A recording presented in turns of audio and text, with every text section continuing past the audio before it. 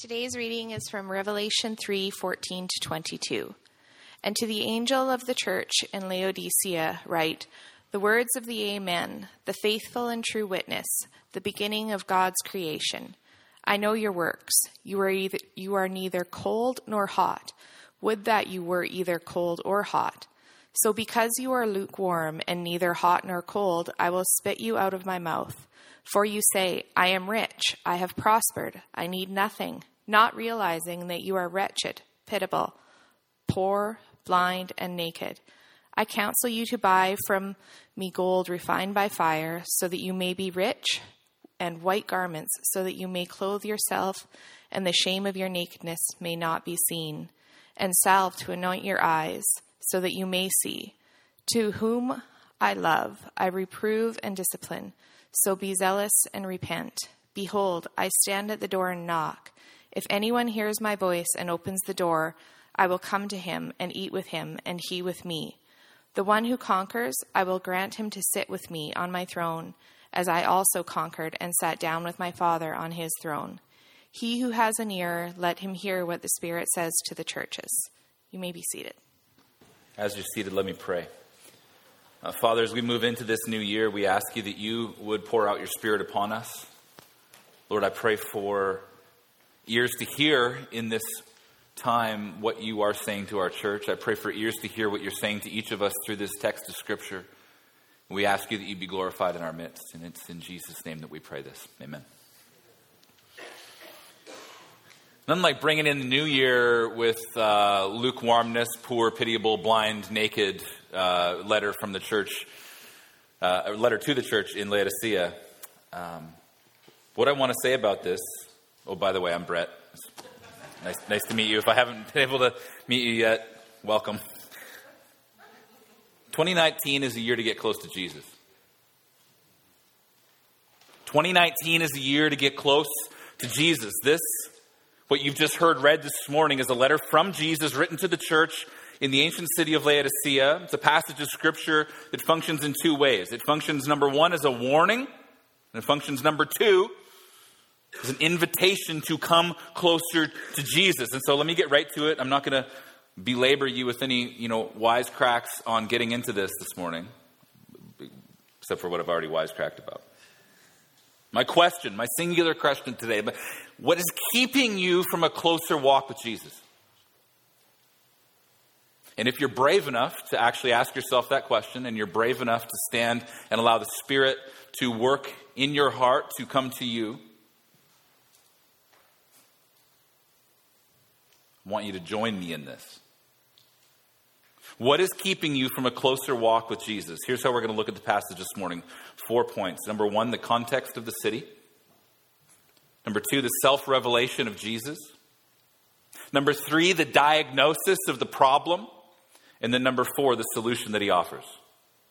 So the city, Jesus, the problem, and the solution. The city, Jesus, the problem, and the solution. Here's the context of the city that we're talking about, because none of us have ever been to Laodicea. That's my guess. My guess is none of us have ever been to Laodicea. Laodicea was 10 kilometers south of a city called Hierapolis. And it was 16 kilometers from a place that we actually do know a little bit about as 21st century West Coast Christians. 16 kilometers from Colossae. Paul wrote a letter to the Colossians. We know a little bit about them. All three cities mentioned here are actually mentioned in the letter to the Colossians. It's kind of like an ancient version of a tri-city complex.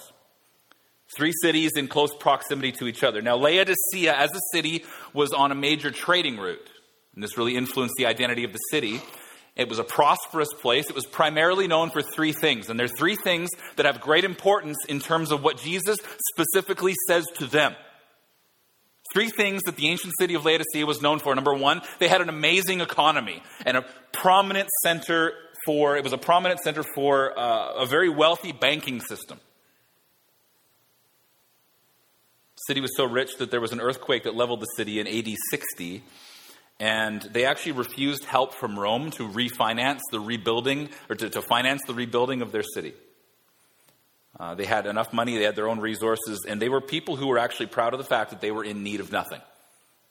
Imagine that there's a massive, 9 point whatever earthquake Vancouver's falling apart. Federal government says, hey, we have some money to help you rebuild a few things. And we just got, now we're good. We got it. Vancouver can take care of itself. They were proud of the fact that they could do this. Number two, second thing that was important for us to note about the city of Laodicea, they had a textile industry that produced shiny black wool. I know that doesn't sound that exciting. That was a product of careful selective breeding. You got to think this is a long time ago, right? Okay, the wool and the clothes that were made for the wool were exported all over the world. And the history books actually say these were the best dressed people in the province of Asia.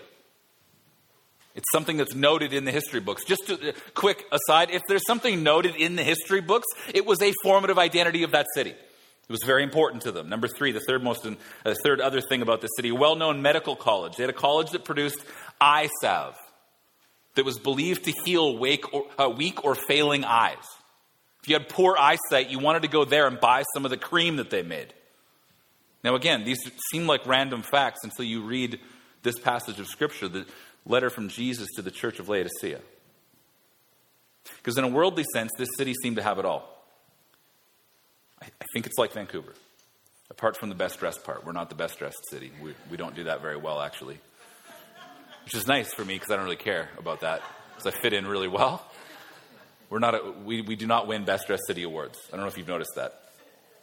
Something about Blundstone boots and Hunter rain boots and stretchy pants. I don't know. I don't have any stretchy pants, just to be clear. I just want to be clear. Spiritually speaking, though, Vancouver's kind of like this too because we're pretty proud of our independence.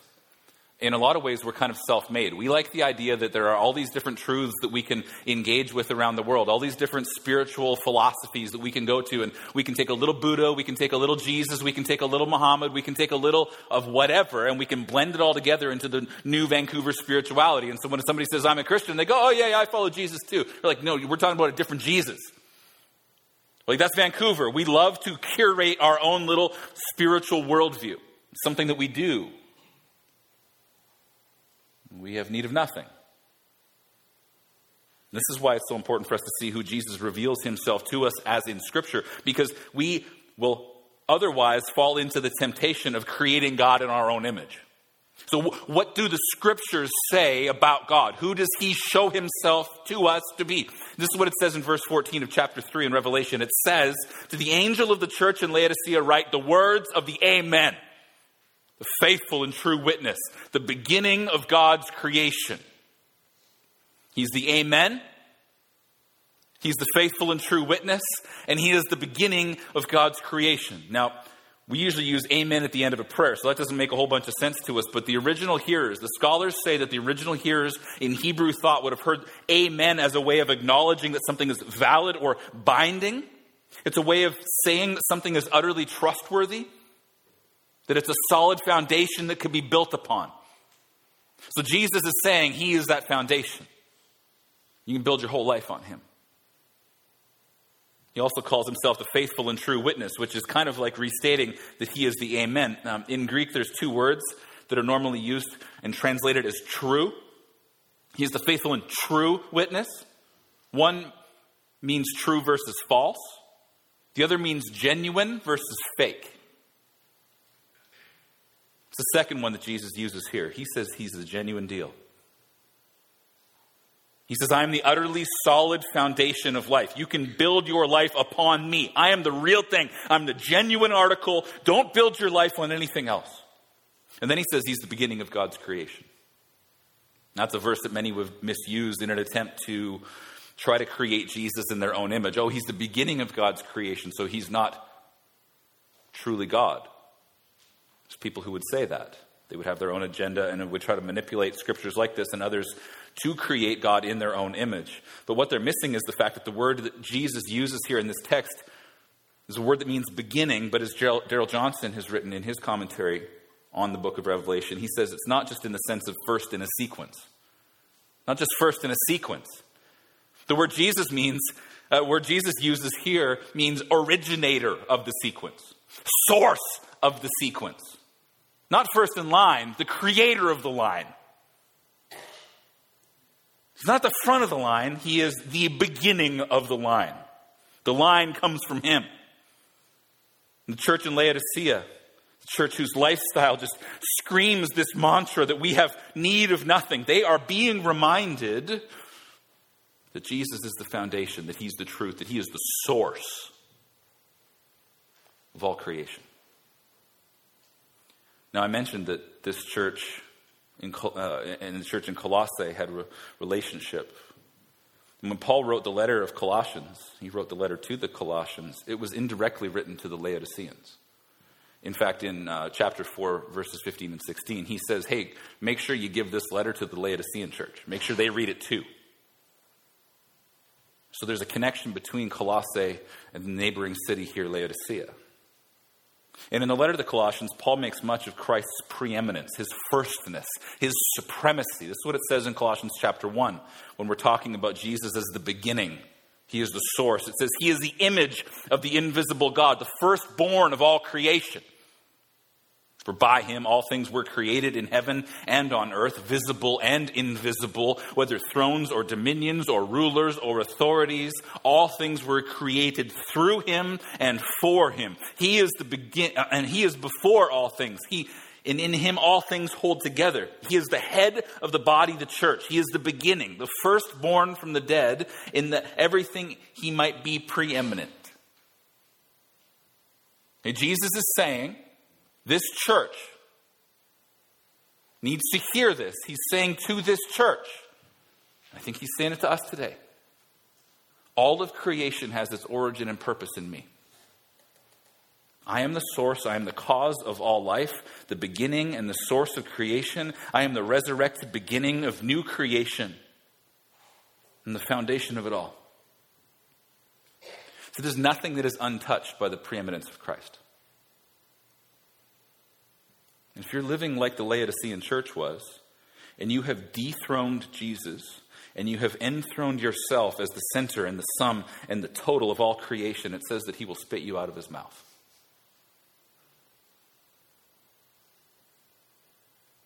Apostle John, who writes this to us, says in Revelation 1, verses 17 and 18, he says, when I saw him, he sees Jesus. When I saw him, I fell at his feet as though dead, but he laid his right hand on me, saying, fear not, I am the first and the last and the living one. He's the first and he's the last. So if he's the Alpha and the Omega, he's the beginning and he's the end, your life's not going to make any sense until you see that. If he's the author of all things, he's the sustainer of all things, he's the one who will usher in a cosmic renewal of all things, and he is your beginning, and if he is your end, it would make sense that he is your everything in between.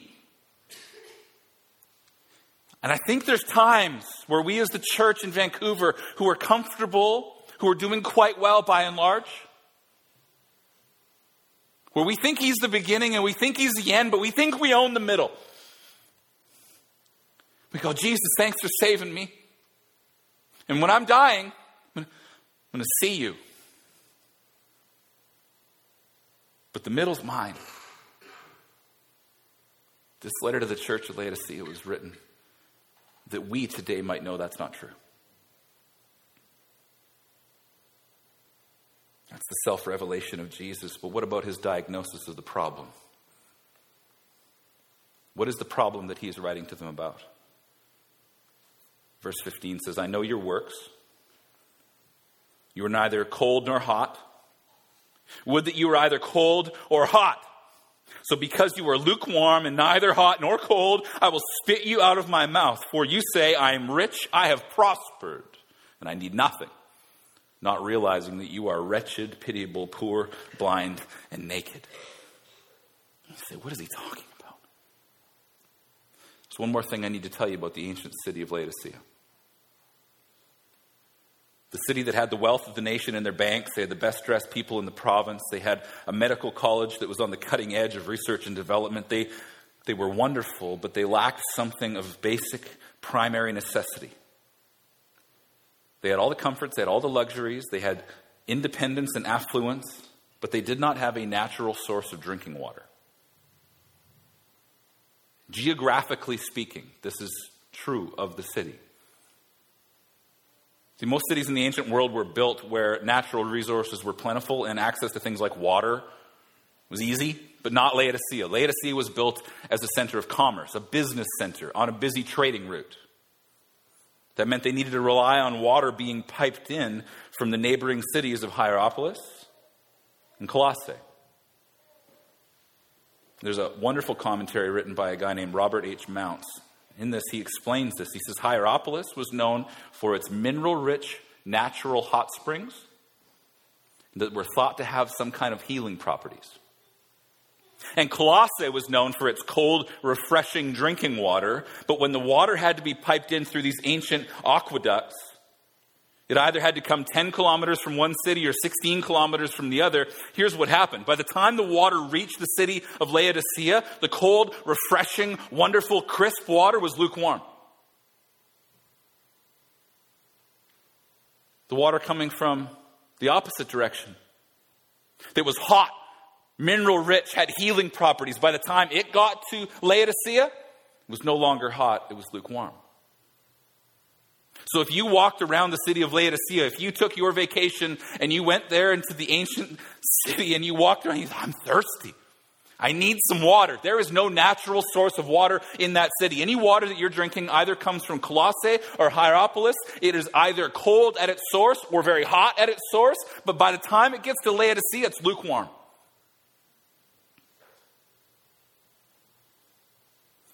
The hot water that was lukewarm by the time it arrived in Laodicea was also rich in minerals, which meant that by the time it got there, some unsuspecting visitor to the city like you, if you took your vacation there, would take a drink of this sort of smelly, lukewarm water and they would spit it out in disgust and reject it. This is what Jesus is saying to his church. I would rather you be hot or cold. I would rather you be close to the source, where your purpose can be accomplished. I would rather you be near to me. But you, like the water in your fabricated city, you are too far from the source for the true foundation of your life to be either hot for healing or cold for refreshing. You are lukewarm and sickly, and I will spit you out of my mouth. G. Campbell Morgan said, lukewarmness is the worst form of blasphemy. Lukewarmness in our faith most often comes from thinking that we're without need. We live in a place where this is a dangerous temptation.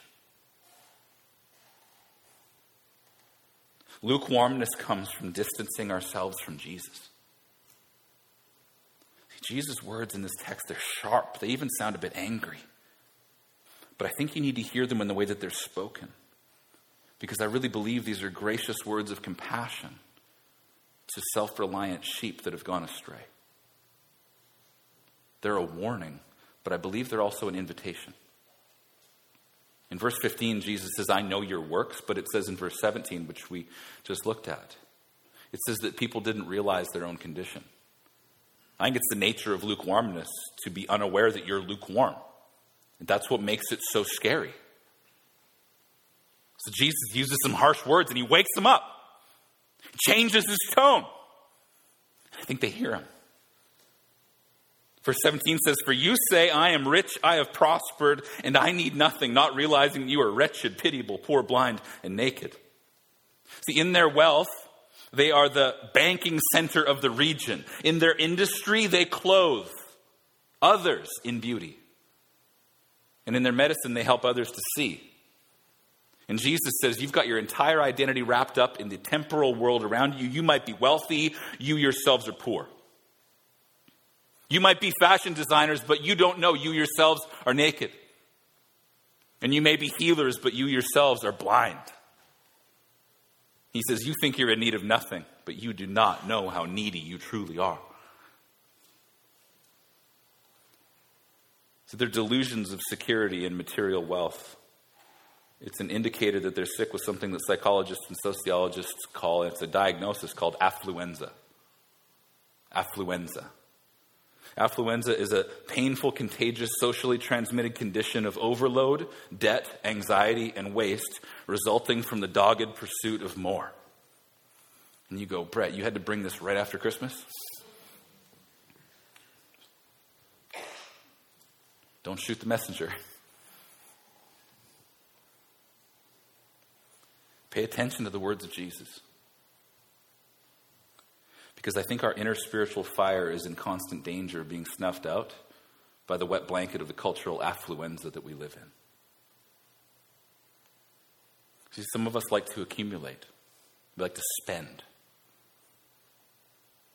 We live to accomplish. We like the list of accolades. Some of us are killing ourselves to fight for some kind of status that doesn't even matter. But I want you to see the grace in this, because the words of Jesus wake his people up. He's calling them out of their sleepiness. He's offering them a way forward. How do you know you're lukewarm? How do you know? Got a few things I think we could look at as identifying features of it, but you got to ask yourself the question. If you're willing to, would you ask yourself the question today, what is keeping me from a closer relationship with Jesus?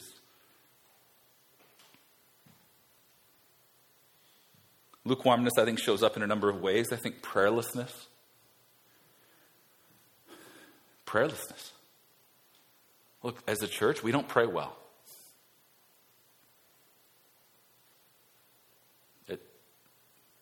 You follow me, unfortunately, for better or for worse. There are times I don't pray well. Prayerlessness, I think, is a symptom of lukewarmness. Perceived needlessness, when you just kind of think to yourself, I have everything I need. You really haven't felt need in a long time. I remember when one of our girls was just little. She was really little still. I think it was Jasmine. And she was talking about her stomach was hurting. She couldn't explain this pain. Like, she was like 3. She said, my tummy hurts. She was hungry. She just never felt it before. Now that's not true everywhere. I'm thankful that she wasn't going hungry before that. Also questions maybe the amount of snacks we were giving her. But she did not have a perceived need. Everything she ever needed was right there all the time. It's not true of everybody. And it's scary if we think that we don't have need. Oh, a lack of evangelistic zeal, just a total indifference to the lost. I think we can be lukewarm. If we just look at the lostness of the city around us and we just kind of go, eh. I'll come back to a place of having the heart of Jesus for this city. What about just an indifference to holiness? Just a totally satisfied, just existing in habitual sin. You just kind of go, I don't want to overcome this. I don't want to war with my sin. I'm just fine. I'm just going to give in. Just live here. It's lukewarmness. See, if you're lacking intimacy with Jesus, you're far from the source, and you end up lukewarm. You're neither hot nor cold. You're very far from the source, and the lukewarmness starts to take hold. Perceived centrality of yourself. Jesus and others don't get anywhere into the middle. Okay, you're the center of the universe. We've got to fight against that. Because you hear 6.5 days a week a message coming from somewhere else that says you are the center of everything. Oh, you got to get in the Word and be reminded that you're not. And the last one, I think, just symptomatic of lukewarmness is a lack of repentance. Not remorse, because you can feel bad about something you've done, but deep repentance. Where you say, I don't want to do that anymore, and I want to change. There's fruit in keeping with repentance that changes the course of your life away from something that's killing you. Just when's the last time you just sat down and just thought, I need to examine my heart? What is it that I'm doing that offends you, Lord?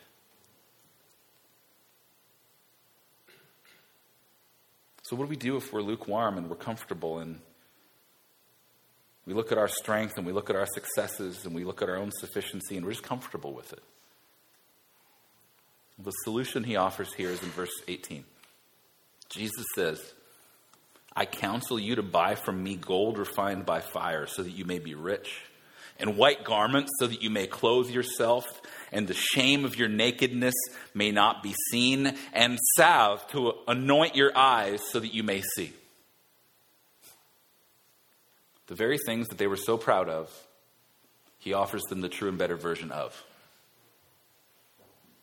He offers them true riches, true clothes, true sight. He offers them a transaction where they can exchange the lie that they've been believing for the truth of the gospel. He offers to exchange the expensive, perishable treasures that they hold on to and found their identity in for the imperishable treasures that are priceless, things they cannot buy. This is offered to them. Don't miss the first three words of verse 18. He says, I counsel you. See, Jesus is involved. He is caring. He comes to them. He never shows us a problem in our lives. He never highlights a problem in our lives without giving us a solution for that. And so he counsels them.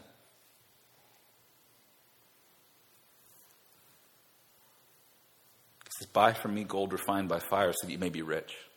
He says, forsake your worldly riches and find richness in what I offer. He says, buy from me white garments to cover the shame of your nakedness. Buy from me salve to anoint your eyes that you may see. One commentator said that there is a sustained irony in these verses, playing off the self-sufficiency of the people. The gold that they need is the spiritual wealth that's passed through the refiner's fire and been found totally trustworthy. The clothes that they need are in contrast to the black wool that they produced, but even more so, the white garments that they need are symbolic of the righteousness of Christ. We need to be clothed in his righteousness. Not a righteousness of our own, but a righteousness accomplished for us, gifted to us, and we live out of that identity.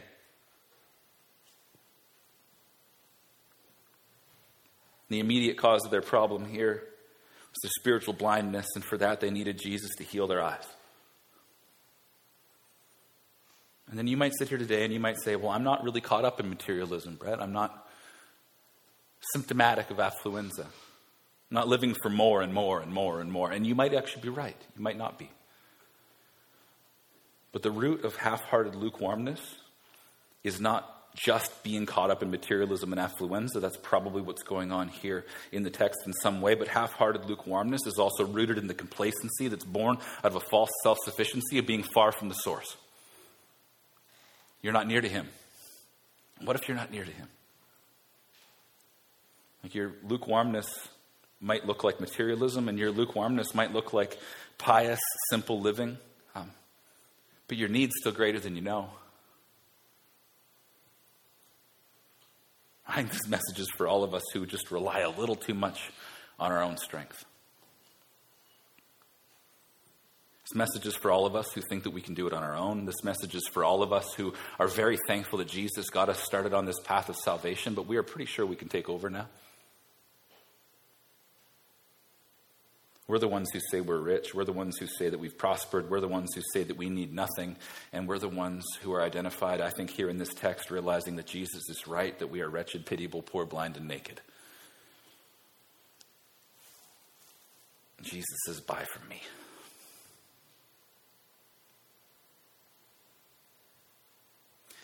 When I say the message is for all of us who rely a little too much on our own strength, I say us, because you know I'm at the front of that line.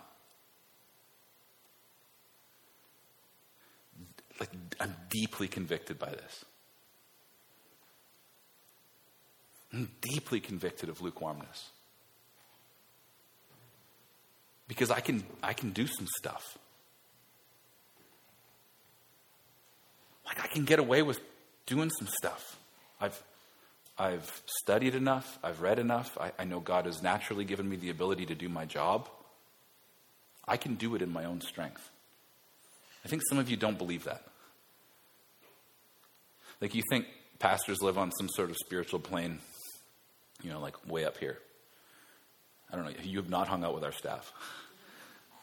You just haven't. You've not hung out with the elders of Christ City who, through the holidays, exchange messages of, emails of, please pray for me, I'm desperate. No one is outside of being susceptible to this. Jesus says, buy from me. It's a transactional exchange. It's not a normal purchase for the elite or the wealthy. It's for those who realize they cannot pay.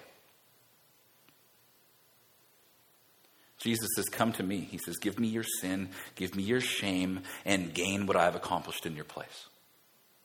He says, come to me. I am the crucified and risen King. I am the Lamb who takes away the sin of the world. I will give you what you truly need if you are willing to forsake what you've put your trust in. Isaiah 55 verse 1 foreshadows this 700 years before the birth of Jesus. Isaiah 55:1 says, come everyone who thirsts, come to the waters. And he who has no money, come, buy and eat.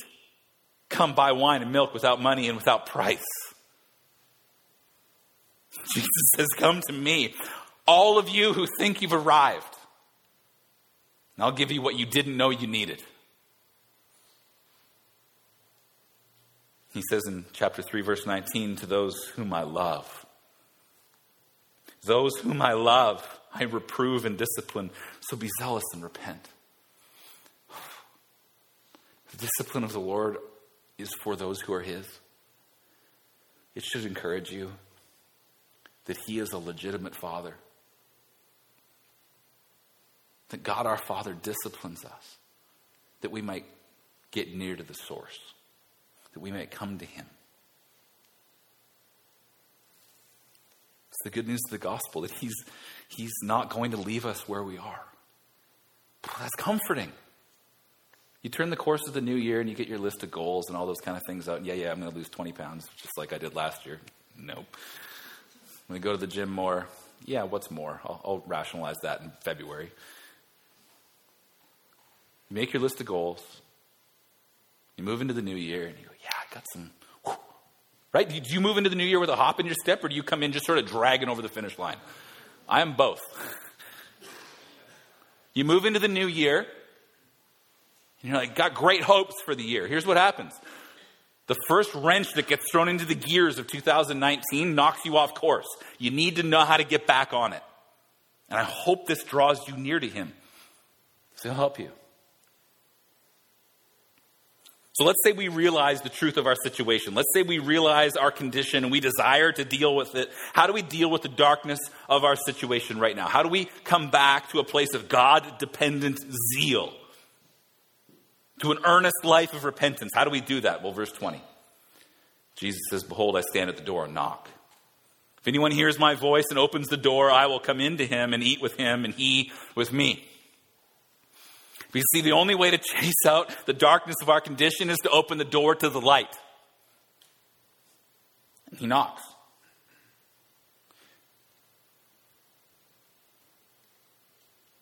Notice who he's talking to.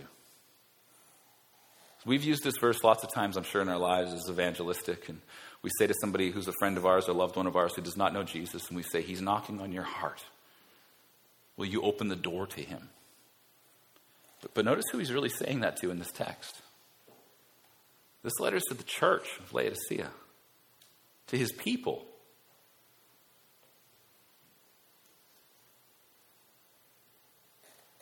Ultimately, the root of our lukewarmness is the exclusion of Jesus. He's on the outside. So Jesus brings this rebuke to his church, and he brings it to every church, but it's the gracious knock on the door. The knock is the reminder that he's actually the Lord of the house. And when he knocks on the door, the tenants better hear and respond.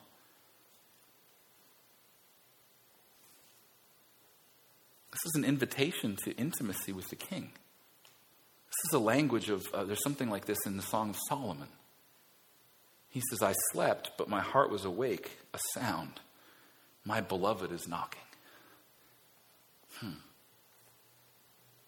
Our beloved knocks at the door because we have a God who pursues us. And even when we've excluded him from an area of our life, and we pushed him to the outside, he comes and he knocks. Invites us to dine with him. Another commentator said, when he says, here, I'll come in and eat with you, he said that's a Middle Eastern way of saying, I'll make a covenant with you and I'll share all that I am with you. And this dinner we recognize is what would be called in the scriptures the marriage supper of the Lamb. That Jesus comes in and dines with his people. Just like the language of the lovers in Song of Solomon, this is a wedding feast. It's the consummation of all of history. See, if we've excluded Jesus from the life of the church, or if we've excluded Jesus from our personal life in some way, one way or another, the knock is going to come on the door. The way you respond to the knock will determine if the entrance of the king brings you unspeakable joy, or if the entrance of the king is a horrifying terror at the exposure of your shame. But look at verse 21. He says, "To the one who conquers, I will grant him to sit with me on the throne, as I also conquered and sat down with my Father on his throne." See, the power and the authority of the counsel that Jesus offers here is the identity of who he says he is. He tells us who he is, and then he says that he'll give us that identity too. That he'll share with us in his rule and reign. Jesus says, "You think you're self-sufficient, but you're naked, blind beggars. But I love you. And I'm here. You think you're self-sufficient. You think you got it all worked out. But you don't, and you need me. But it's okay, because I'm here. And I knock on the door of the congregation of Christ City Church. Will you have me?"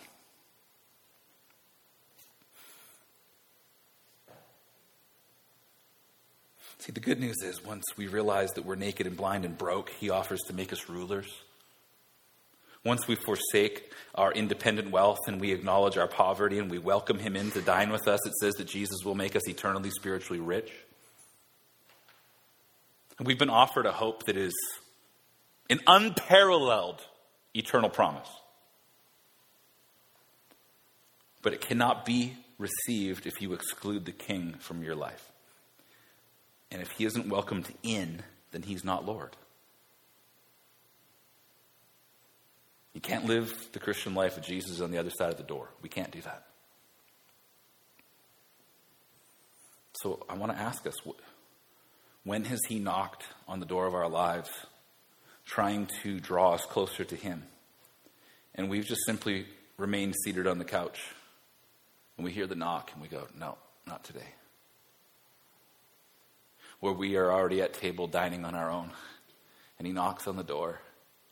And we just go, "Nah, not today."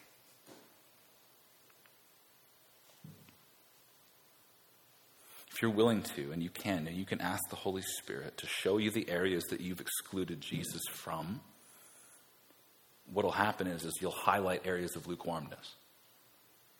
And once it's exposed, then it can be healed, and you can repent, and your zeal can return to serve him. You can be closer to him in 2019 than you ever have. You can grow in relationship with him in 2019 more than you ever expected. You can experience more of his presence this year. If you're willing to ask yourself the question, what's holding me back from a closer relationship with Jesus? Verse 22 says, "He who has an ear, let him hear what the Spirit says to the churches." Would you stand and respond with me today?